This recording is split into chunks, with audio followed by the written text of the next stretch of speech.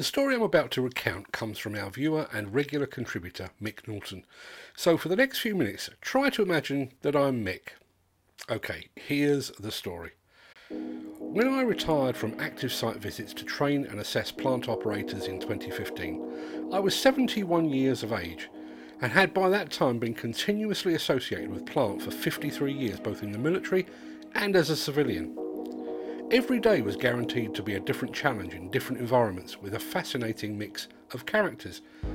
Over time, I trained or tested many plant disciplines, including an ordained priest who wanted cherry picker competence so he could keep pace with the lead that was being continuously removed from his Bradford church roof. The Premiership footballer who had to revert to blacktopping after being sacked for an attitude problem. An international author from Nottingham who wanted some dozer training for added authenticity to a chapter in a new book. And the UK bare-knuckle heavyweight boxing champion from Holmfirth who just wanted a career change. In 1997, I ran a novice course for tracked excavators, which included one candidate who approached me one day and said, "Mick, I thought I should let you know that I've developed Tourette's syndrome, and I needed to know whether it might debar me from the course." Now, I had recently trained and tested a 360-degree excavator operator who had only one leg, and a rough terrain forklift operator with just one arm, so I assured him that Tourette's would not disadvantage his chances.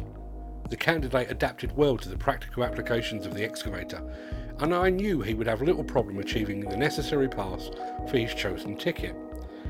My main concern was when the theory test was underway, it would be with a tape recorder on and a question and answer scenario within the confines of a site porter cabin that would only add to his stress and anxiety. The candidate warned me that his symptoms might kick off when being theory tested inside the porter cabin with either some eye blinking, head jerking or clearing of the throat, tics.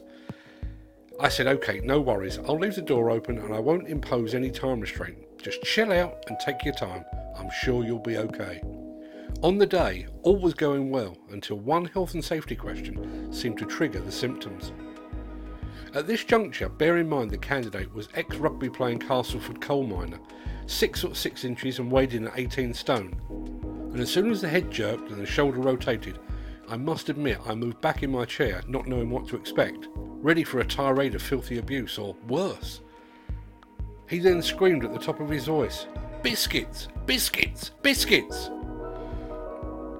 After a minute or so, and a drink of water, he apologised and responded with the correct answer to the previous question, word perfect. An approved code of practice, ACOP, is not a legal requirement.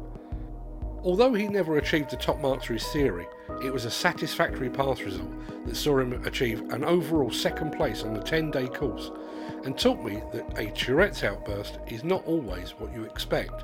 In fact, only 1 in 10 of those with Tourette's syndrome actually swear.